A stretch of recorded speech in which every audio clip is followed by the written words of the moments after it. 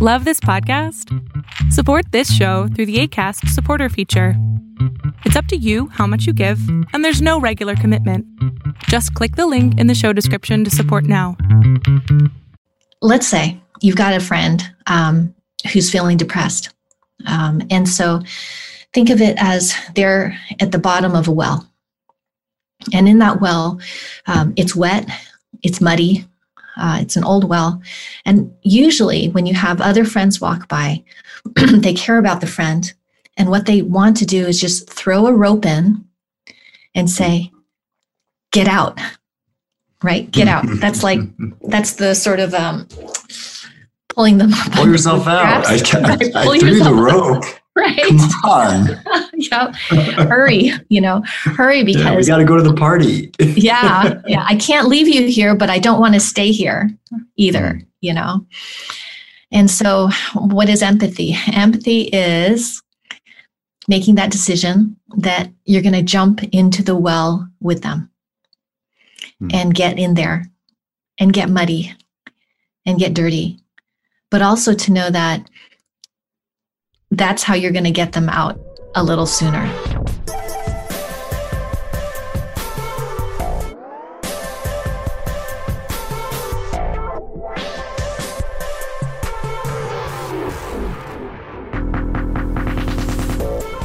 Welcome back, Look Up listeners.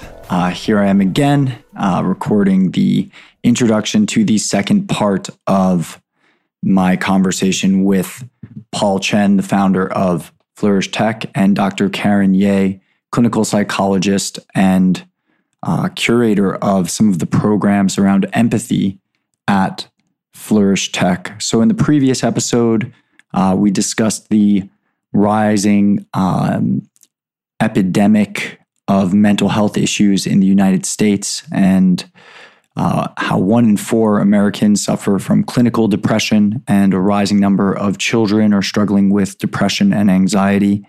And we dive into why this might be the case and the role that technology might have played in accelerating this. But in this episode, we start to dig into some of the solutions. And we have Karen, who describes the tools that can be trained for an individual to become more empathic, and what it means to join, quote unquote, with an individual who is close to you, who is suffering from depression or severe anxiety. And we evaluate where we go from here generally, and the importance of empathy as a tool to combat this crisis. Little did I know before this that empathy can be trained, and that's an important aspect of this. There is a solution out there. We also identify the challenges that we might face dealing with someone who suffers from depression, especially if a loved one is struggling. It might feel infuriating at times. We often blame them for their symptoms or wonder why they can't just snap out of it. And we dive into that a little bit. And then finally, we talk about resetting the rules of engagement for our relationships. I decided to break this episode up into 2 parts because I think it's an extremely important topic, specifically today, with many of us isolated in this COVID-19 crisis, lacking, relationships and support, and our mental health may be falling behind some other important aspects of life that we need to take care of. But this is really a silent crisis, and we're starting to, raise more awareness for it. And I think the stigma is starting to subside, but it is something that hits close to home. And again, as I said in the previous episode, if you're struggling, you are not alone. And I think that's super important. That's the first thing and most important thing for you to understand, is that you are not alone and there are solutions. And so definitely seek professional help. If someone close to you is struggling, check out Flourish to help you develop your skills and tools around how you can best support them. All right. Without any more from me, I'll bring you this episode with Paul and Dr. Karen from Flourish Tech.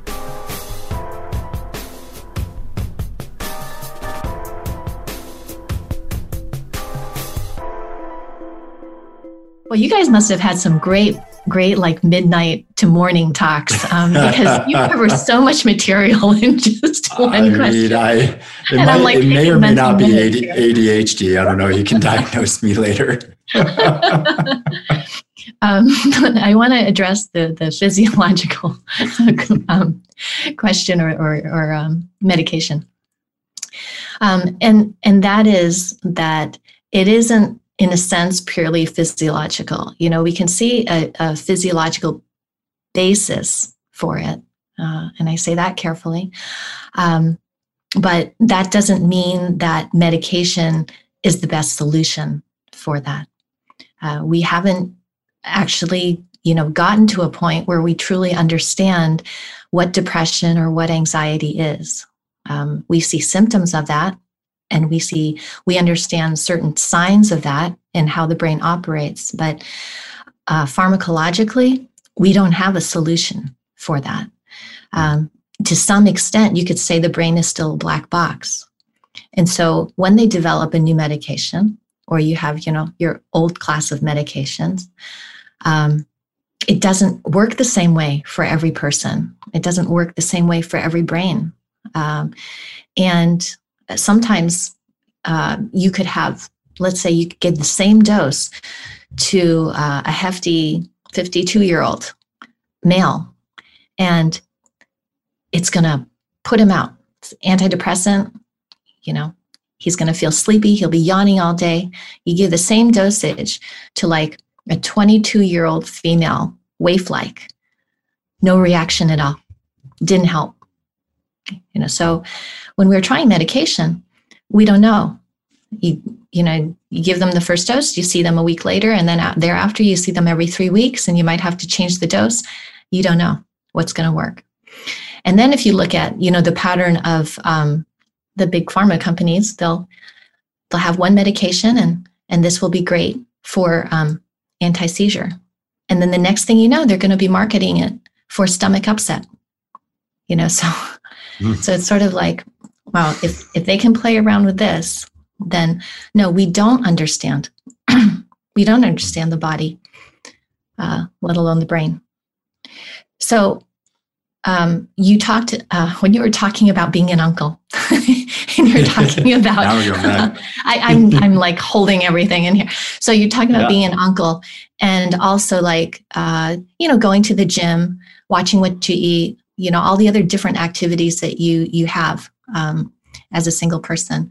I mean, I was admiring that because that's actually part of mental health too. So one of the evaluations and the approach that we take at our center, we call it SPANS, but we attend to the person's spirituality, their physical activity, nutrition, and sleep. And so each of these aspects is getting to that part of that everything that lends to mental health, whether we're talking about the mind, when we're talking about spirituality, or the physical body, for exercise, physical activity, we call it, nutrition, your diet, and how well you sleep. So when we see a person, like a new patient, those are things that we evaluate for. And the way we explain it to our clients is that if they're willing to work on any one of these or some of these things, then what they're doing is, if their goal is to feel better, whether because of depression or anxiety or some other mental health aspect, that each time they're willing to kind of improve, say, their sleep or their physical activity, it's like climbing one more rung of the ladder so that they don't have to do the mental work all by themselves to get up to the top of the ladder, because everything is connected. So when we're talking about, let's say, medication, if you cannot use medication, that's great, because it's kind of like, again, throwing a pebble into a pond. Although I do want to say that there are some diagnoses that do require medication. But for depression and anxiety, sometimes we don't need to go there first. And if they start exercising and they start their physical activity, the body actually can take care of the brain a lot better than introducing like an antidepressant, let's say. Even the heart can produce a hormone that will calm the brain down.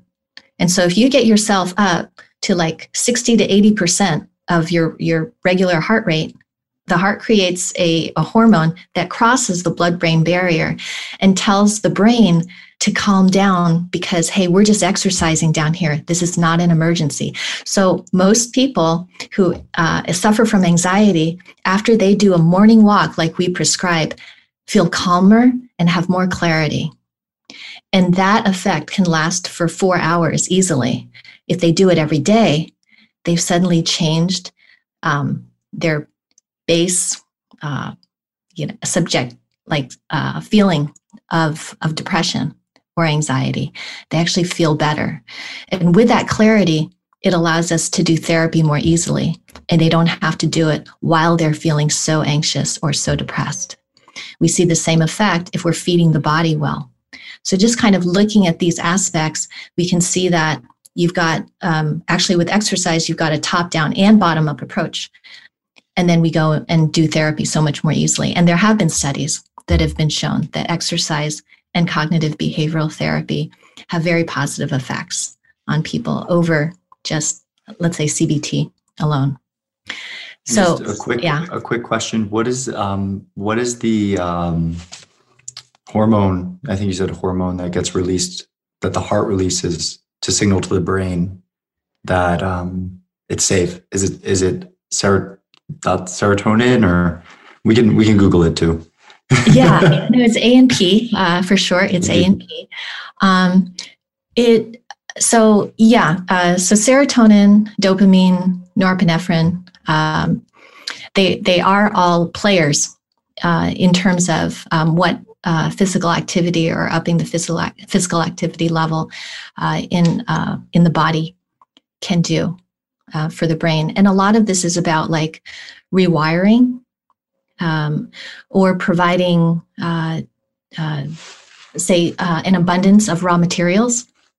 Because it used to be thought that after age 22 to 24, it was downhill for all of us with neurogenesis, right? Yeah. That's not true. So there's a lot that we can improve. There's a lot of aging effects that we can reverse, and there's a lot of chronic stress effects, chronic stress damage that we can reverse. How do you, like, we were just chatting about, empathy and kind of the challenge of somebody's depressed, and often the symptoms of depression and anxiety is like, is overwhelm or inaction, kind of like the vasovagal or like deer in the headlights response. I certainly struggle with that. Like, not necessarily clinically depressed, probably a garden variety neurotic, as my old shrink used to tell me. But when I'm at my moments where I seemingly need these things the most is when I have the hardest time breaking through that barrier to actually do them. Mm-hmm. And so kind of like knowing what we know, that these are simple practices that can be put in place, but are also exceedingly difficult for somebody that's feeling anxious and depressed. How can we kind of jumpstart that process for someone? That's interesting, because usually it takes like another person, to help. Right. So, I mean, unless you're feeling depressed and you can read a book, about jumpstarting the brain, which there are, sometimes just the presence of another person to sit with them, to show encouragement can make such a huge difference. So in our case, we have the advantage of the therapist is there to offer that kind of help. And even our therapists are very careful to not dictate to, let's say, the depressed person to say, these are the things you have to do. So our therapists do work with them very skillfully, and it's a slow process. But once we get that jump start, it's amazing what these changes can do. But I would say the joining process is the most critical. And also, even to that end, we were made to be social animals. We are social. Community helps. And so being in some kind of community, being in a relationship with another person already has a transformative effect. If that other person can be empathic with just a few words, it can be very powerful because you get that almost like a neural alignment of that person suddenly feeling that they're not alone anymore, and you don't have to understand everything that they're going through. You just have to show that you get how they might be feeling. I love that. I wrote, go ahead, okay, Paul. Can I just quickly? Yeah, of course. We haven't heard from you in a while. I want to. Well, because I'm learning, I'm a student. Me too. This emphasis on relationships is, I would say, probably the number one differentiator for how we are trying to tackle or improve people's mental well-being. Karen pointed out we are social animals. I believe Karen was quoting Aristotle. And 20 years ago, there's a group of researchers at University of Michigan, that showed having bad relationships is as likely as having a heart attack to cause someone to become clinically depressed. So, the research world already knows the tie between having flourishing relationships and having like a flourishing life, including your mental health. But somehow, so far, kind of the mainstream emotional and mental well-being methodology in the United States or in the West is largely individualistic, right? Mark, it's just listening to how you ask the question. How do I pull myself out of a state where I'm feeling less motivated? Well, the answer is, to Karen's point, maybe you can. Maybe you do need another person to walk this journey with you.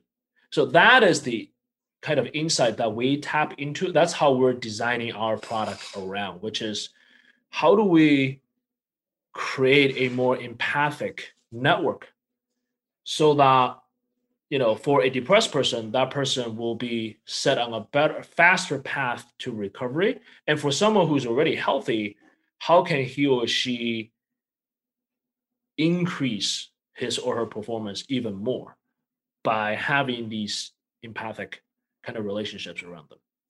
Yeah, and I think that's a great that's a great segue into Flourish, because I don't think we've even really touched on the product itself. So I'd love to understand the product better for the listeners. And the question that's been lingering in the back of my mind as well, that I just want to put out so that we can get to it eventually, or I might forget, is how do we scale empathy? And, are these in the same way that throwing a stone in a pond is an analogy for, trying to use an antidepressant for every instance? Is it possible to take something like CBT, where it's very personalized, very focused on the individual, and apply that to a mass group of people? So first the product, and then the second is, how is the product designed to scale empathy? So at Flourish, we are building a platform to enable lay people like you and me, Mark, to learn from experts like Karen on how to become empathic, and importantly, practice what people like Karen teach us to how to become empathic with other peers in practice sessions, in role plays.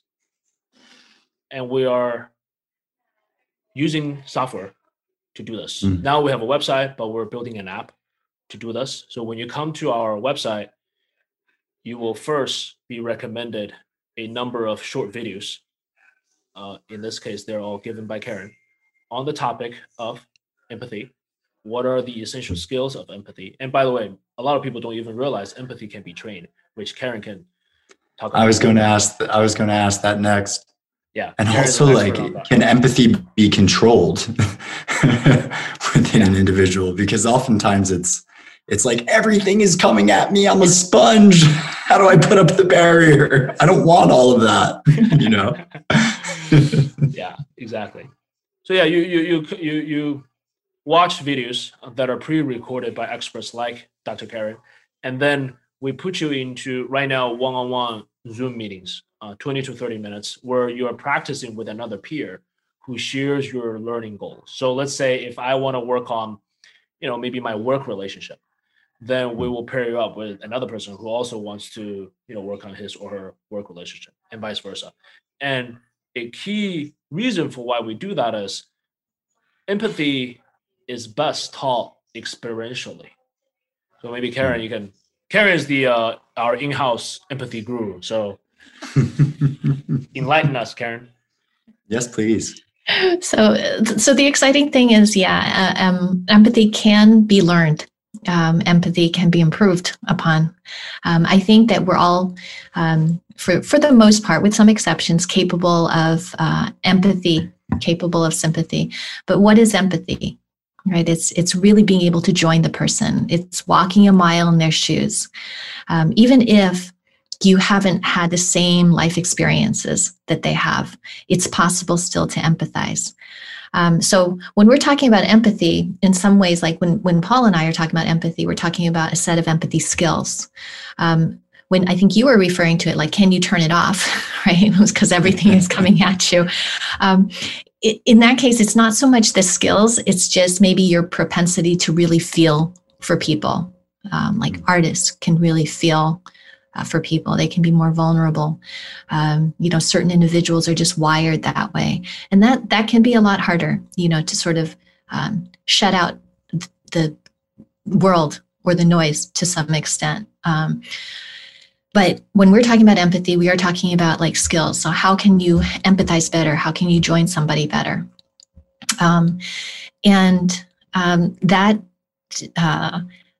That is something that then, if it's a skill, you can choose to empathize or you can choose not to empathize. You can learn to recognize when empathy is required and when, and also when maybe your empathy is a little faulty. So then here, to be able to learn very concrete skills about listening well and how to respond, how to share what you're feeling so that you're not just doing like an interviewer, just asking questions to kind of get in their shoes, how to really establish that rhythm of talking to somebody. All of that is best done through live practice, because it's in live practice that you're feeling your own feelings as well. And you need those feelings to inform you. It makes it so much more real. And so in terms of like scalability, there's a nice balance at Flourish with the learning aspect and each person like learning the skills, but then also being able to get the live practice. And in some cases, even to work with a clinician and get, have like question and answer sessions. And I had I was able to do a class with Flourish. So really, just worked one-on-one with people as well. But it's a nice balance because we are trying to reach as many people as we can to help as many people as we can, but at the same time, maintain that quality of just raising the standard of having people connect with other people. What is this joining process that you mentioned before?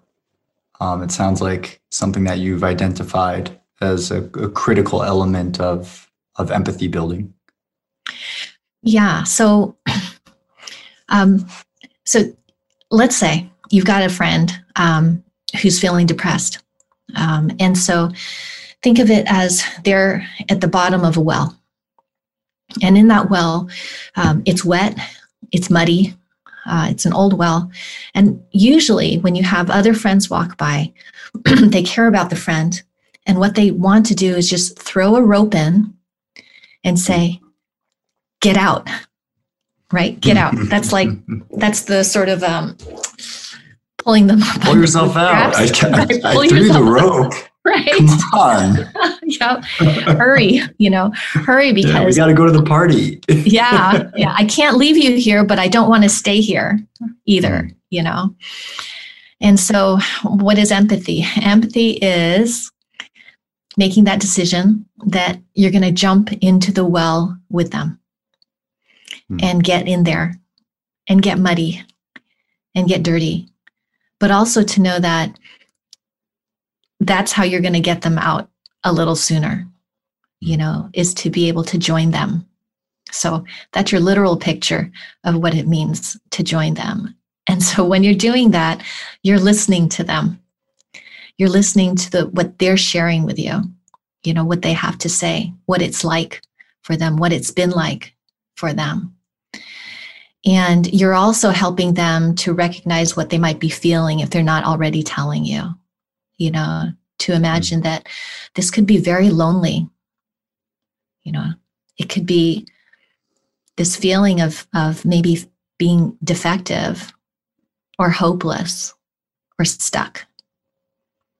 And then also, go ahead. Sorry. No, I mean, something's coming up for me pretty resonant. So I want to get this one out. Because I think I question, we speak about depression and mental health as an illness. I'm getting this sense that part of the reaction that individuals have towards someone else that's depressed or anxious is potentially like an innate concern that it's contagious. And so is depression, like potentially contagious? And in other words, my fear, and I'll put this in my terms, is like giving of myself too much to the other when I can't, like I can go down in the well with them, I can grab onto them, and then I can start pulling up the rope. But let's say the rope breaks and then we're both in the well. Or then you give me, two friends in the well. And I'm like, all right, I got you both. I'm coming down, but I have one rope, and I see this with caretakers, caregivers who are natural empaths, right? Natural caregivers who are like, call me if you need anything. And then 3 hours later, they've just gotten off the phone with, two of their friends who lost someone or who are having a hard time at work. And it's like, like that's not they're not professional clinicians. So how can they protect themselves and set boundaries while also being empathetic? It's like it seems like a very fine dance for us all to be playing. To some extent it is a fine dance. In other cases, if you have those boundaries, then it's like, how do therapists do it too? Trying to maintain the boundary between work and personal life. Dealing with your own feelings. It's really important to be aware of your own feelings. We talk about mindfulness for our patients, but therapists, to be healthy, need to practice mindfulness as well. You'll find with people who are natural caretakers, they want to give themselves, to their work, to the people that they're caretaking for. And so boundaries are really important.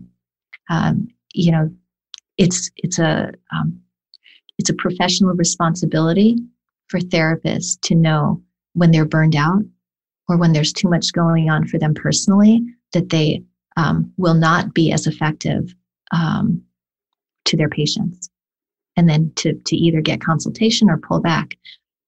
That's a good model to follow for just your caretaker too, is to know to have somebody to talk to. And usually having another perspective really helps. But that also just speaks to like your concern for, if you jump down in that well, then what if I get stuck too? And that's usually the fear statement, that people tell themselves as to why they wouldn't jump down in the well, because they don't want to catch it. For the most part, no, you can't really catch depression. But I say that lightly because if being with somebody who's depressed doesn't affect you, then you're not really connected, right? So you are going to be affected. but not in the same way. It could feel, you might have a sense of frustration. You might have a sense of hopelessness, but not in the same way. It's just, draining for you. And then I think that's really the seed of how Flourish started, was how to help caregivers. The vision has since expanded beyond that. But still, it is to help caregivers and to support caregivers for that. So yeah, we do see it as a potential risk or something that could happen. But it's those boundaries. And you're training, and essentially that's a skill that can also be trained, or practices that can also be trained as a part of the process. Yeah, so it's mindfulness. Like, hey. Mm-hmm. Yeah, mindfulness, maintaining healthy boundaries, absolutely. The other part of that, given that we teach empathy as a set of skills, is that means you can use the empathy or you cannot use empathy. Just because you know the skills doesn't mean that you empathize with everybody around you. We can all think of people that we would not want to get close to, and empathy as a set of skills done well helps you to get close to people. And yet there are people in our lives that we know we don't want to get close to. And so don't use empathy. Don't use empathy. Yeah, that's cool. I guess if one is an empathic person naturally, it's also interesting to identify the skill set so that you can be aware when you're using it in a situation that it's like, sorry, we're not sharing this well. Right. And I'm doing like a little barrier with my hands right now for the listeners. I forget that there's no one watching it. May I give a kind of a somewhat lighthearted example of how empathy can really become a broader vision beyond just, I guess, addressing relationships between someone who is perhaps clinically depressed. Yeah, that's about a month ago. We were moving from California, and as anyone moves, you have to dump a lot of stuff. Long story short, one of our neighbors, who I have never met, so this goes to the point on social isolation. So I lived in that place for 2 years, didn't know this neighbor, but she came out of woodwork and basically chastised me for just dumping the stuff that we have in the kind of recycle area, because the city was I guess slow on taking out the trash. I could feel my blood boiling because she was calling me names and just being in my face, and just not a great situation. And but I kind of through the empathy training, I first recognized my own emotion, and I realized at that moment, since she was criticizing me, I needed to disarm her, which in our lingo is to find some grain of truth in what she was talking about. So I kept listening. I didn't respond. And she told me how, every single time when someone moved out of that apartment complex, she had to be the person taking care of the trash, taking care of the dump, and no one paid her. At that moment, I said, well, you're very kind. You're a very kind person. Thank you. That totally threw her off. She was so surprised by my response. And I could just notice her body language shifting. She's like, don't you compliment me. And yell at me. And interesting enough, Mark, I kid you not, she started to apologize to me for how emotional she got. And we ended up having a very friendly conversation. So that was case in point. The skills that Karen taught me in that moment resolved an unnecessary conflict. I mean, that's just a tiny example. I mean, how many of those moments we experience on a daily basis, right? With our coworker, with a family member, friend. Absolutely. And how, I mean, for me, one of my practices is like, I'm actually the opposite, or I feel that I'm the opposite right now of, this needs to be done in community. I actually feel like sometimes I just need to be alone. Like, let's not be in community just for a little bit. There's too many opportunities to practice empathy sometimes, if you know what I'm saying. But okay. So we're discussing kind of the solution. The product is empathy in action. So it's kind of practicing. And then how do you think about scaling that? Mm-hmm. And it's obvious to us in this conversation that there's a problem, right? This mental health crisis that we're describing. Mm-hmm. How is that enough to drive adoption of Flourish? Is that enough to get people involved and say, I want to be on this app. I want to take care of the people close to my life, or are there other ways that you plan on getting users involved? That's the grand experiment, Mark. Are we ready for a different vision of what technology can do to us? We already witnessed what technology did to us in the past 20 years. There are many wonders that technology did. So I won't touch on those. I want to address kind of the negative collateral damages that technology has caused us in the past. We just ended, I guess the election is still ongoing. I haven't checked the results last time. I don't think we have a president yet.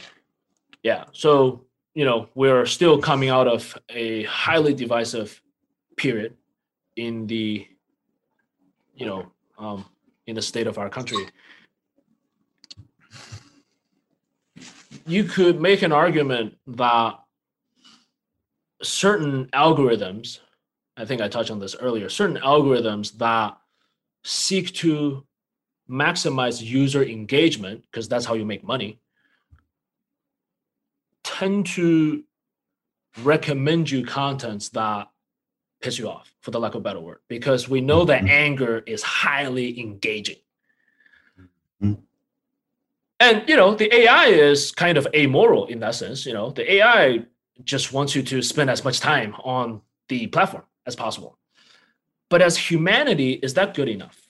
Is it good enough for us to let some algorithm just figure out how we can retain eyeballs? Now, I believe in a different future that I want to put my children in, and I'm working very hard to build that different future, which is how can we use technology to bring humanity back, to really advance human flourishing that really seeks to create deep relationships. And so this goes back to kind of the ultimate question: how do we scale this? Well, we can talk about social change if we talk about it in the abstract, and particularly when it comes to relationships. Relationships, by definition, are at the beginning one-on-one. Now, when 1 billion people have a lot of deep relationships, you have a big scale. But for an individual, I got to start with my most immediate relationships first. So that means my wife, my child, my working relationship with Karen, now with you on this podcast. And what we believe is, let's give people the tools to know how to engage in a way that brings us together, even if we hold different opinions. I just yearn to have a civilized conversation with someone who holds completely different political view from me today. Mm-hmm. Right now, at this moment, I'm kind of scared to have that conversation because I don't know how I'm going to respond. But I just yearn for the day when that is possible. And we are, in a sense, kind of creating a social norm. And we're creating a new movement. Now, that's going to be difficult. Well, 20 years ago, Facebook started a movement and they succeeded. So why can't we? Absolutely. I think I have this vision of like a network of nodes kind of lighting up, empathic nodes lighting up around the world, connecting with one person, then another person, then another, with the proper skills kind of to go out there. I guess, I've spoken a lot on this show about kind of those algorithms. May I add one more thing? What's truly scalable is our recognition that for group dynamics, for networks to work out, you gotta have the right initialization. So let's take the presidential debate, for example. The first presidential debate is, for the lack of a better word, a disgrace. The second one, much better. In fact, I would say I even enjoyed the second presidential debate. Now, same people, same candidates. Yeah, the moderator behaved differently. But most importantly, the rules of engagement, the initialization is different for the second debate versus the first debate. Oh, you're going to keep talking after 2 minutes? Well, we're going to turn off your mic. We didn't have that in the first presidential debate. So what we are trying to do is to reset the initialization for a group of people. So before they actually engage with each other, they have the right mindset, behavior, and habit to engage effectively. Otherwise, it's actually counterproductive to put people together. Well, I want to see it in action, so I'm excited to try it out and join up. I think I'd love to continue to, we've chatted for a little over an hour now. I think maybe almost an hour and a half. I'd love to continue to chat about this. I want to be mindful of your time and the listeners' time as well in that relationship. And so I'm going to offer, the opportunity for either of you to kind of share some closing thoughts with the listeners on any of what we discussed or anything else that's popping up for you. Karen, you want to go first? While I'm gathering my thoughts. Sorry, Karen. Yeah. No, it's all good. I mean, it's, you're used to the pointing questions for a little bit and then. I think if maybe just like leaving you and your listeners with the thought that as far as like change goes, like change to learn empathy, to be more empathic, that it comes with willingness, willingness to change.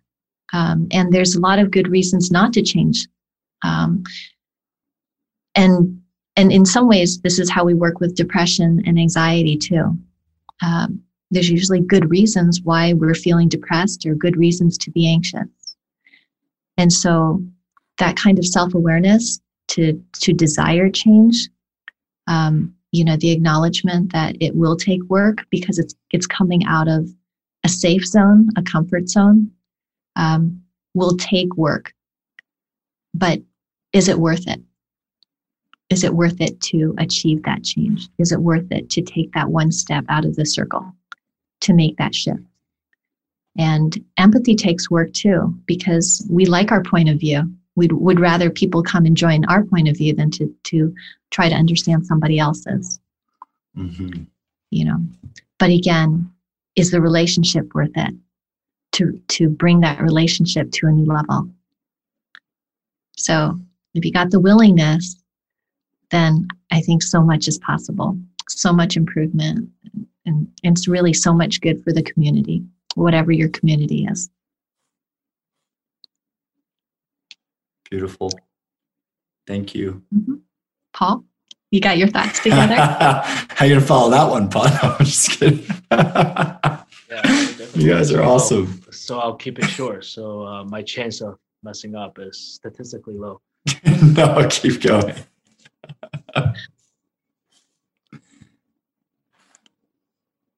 Technology is a tool, no more or no less. So let us use it to advance human flourishing. Thank you, Mark. Beautiful. Thank you both so much. Users, listeners, we're going to put in the show notes, but where's the best place to find Flourish and get involved? Yeah, our website, flourishtech.us. All our social links are on there, and we have lots of resources. And we're offering free trial for people. So folks who are kind of new to, in fact, most people are new to this because we're creating something new. You can try out for free, experience it, and you can watch those videos that are prepared by Karen.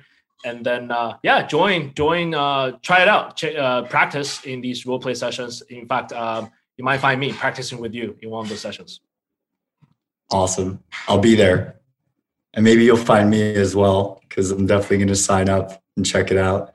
Thank you both so much for your time, and thank you for your work. More importantly, like, this show is an opportunity for me to kind of share and highlight the types of opportunities, the types of individuals that are, on the front lines for some of these major shifts that we're going through collectively. And this is one of them.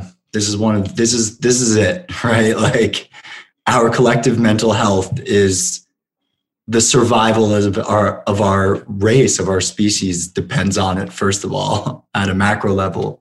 At a micro level, like, don't we all just want to, feel good, live a good life, be happy? Nebulous term sometimes, but thank you. Thank you so much.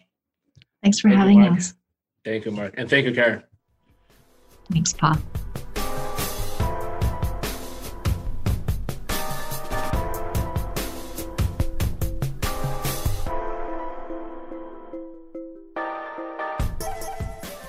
All right. Hello, Look Up listeners. One final note before we go. Thank you again for tuning in. Going forward, we'll be releasing new episodes of Look Up every Wednesday morning, Eastern Time. If you're getting value from this podcast and you want to give back to support our future, please take a moment to contribute to our community on Patreon. Our Patreon contributors have access to some great additional perks, including one-on-one meditations with yours truly. I've shared the link in the show notes below the episode. You can also find the show notes to this and previous episodes on our website, www.thelookuppodcast.com. If you can't contribute at this time, there are other helpful ways to give back. You can share this episode on social media, tag me, and or leave a review on your favorite podcast app. Trust me, every review goes a long way. If you want more content, including more of my personal thoughts, you can follow me on social media. My handle on both Instagram and Twitter is @WarkMeinstein, WarkMeinstein, or you can subscribe to the Look Up weekly newsletter on my website. I'm also very responsive to email, so feel free to send questions, booking inquiries, speaking requests, and sponsorship opportunities to marc@thelookuppodcast.com. Finally, for those of you that don't know, I lead virtual yoga, breathwork, and meditation classes, as well as one-on-one coaching and teaching sessions, which you can book from the website or my social media accounts. Thank you to Sam Palumbo and Patch Kid Music for the great intro and outro tunes and for the sound engineering. Thank you, brother.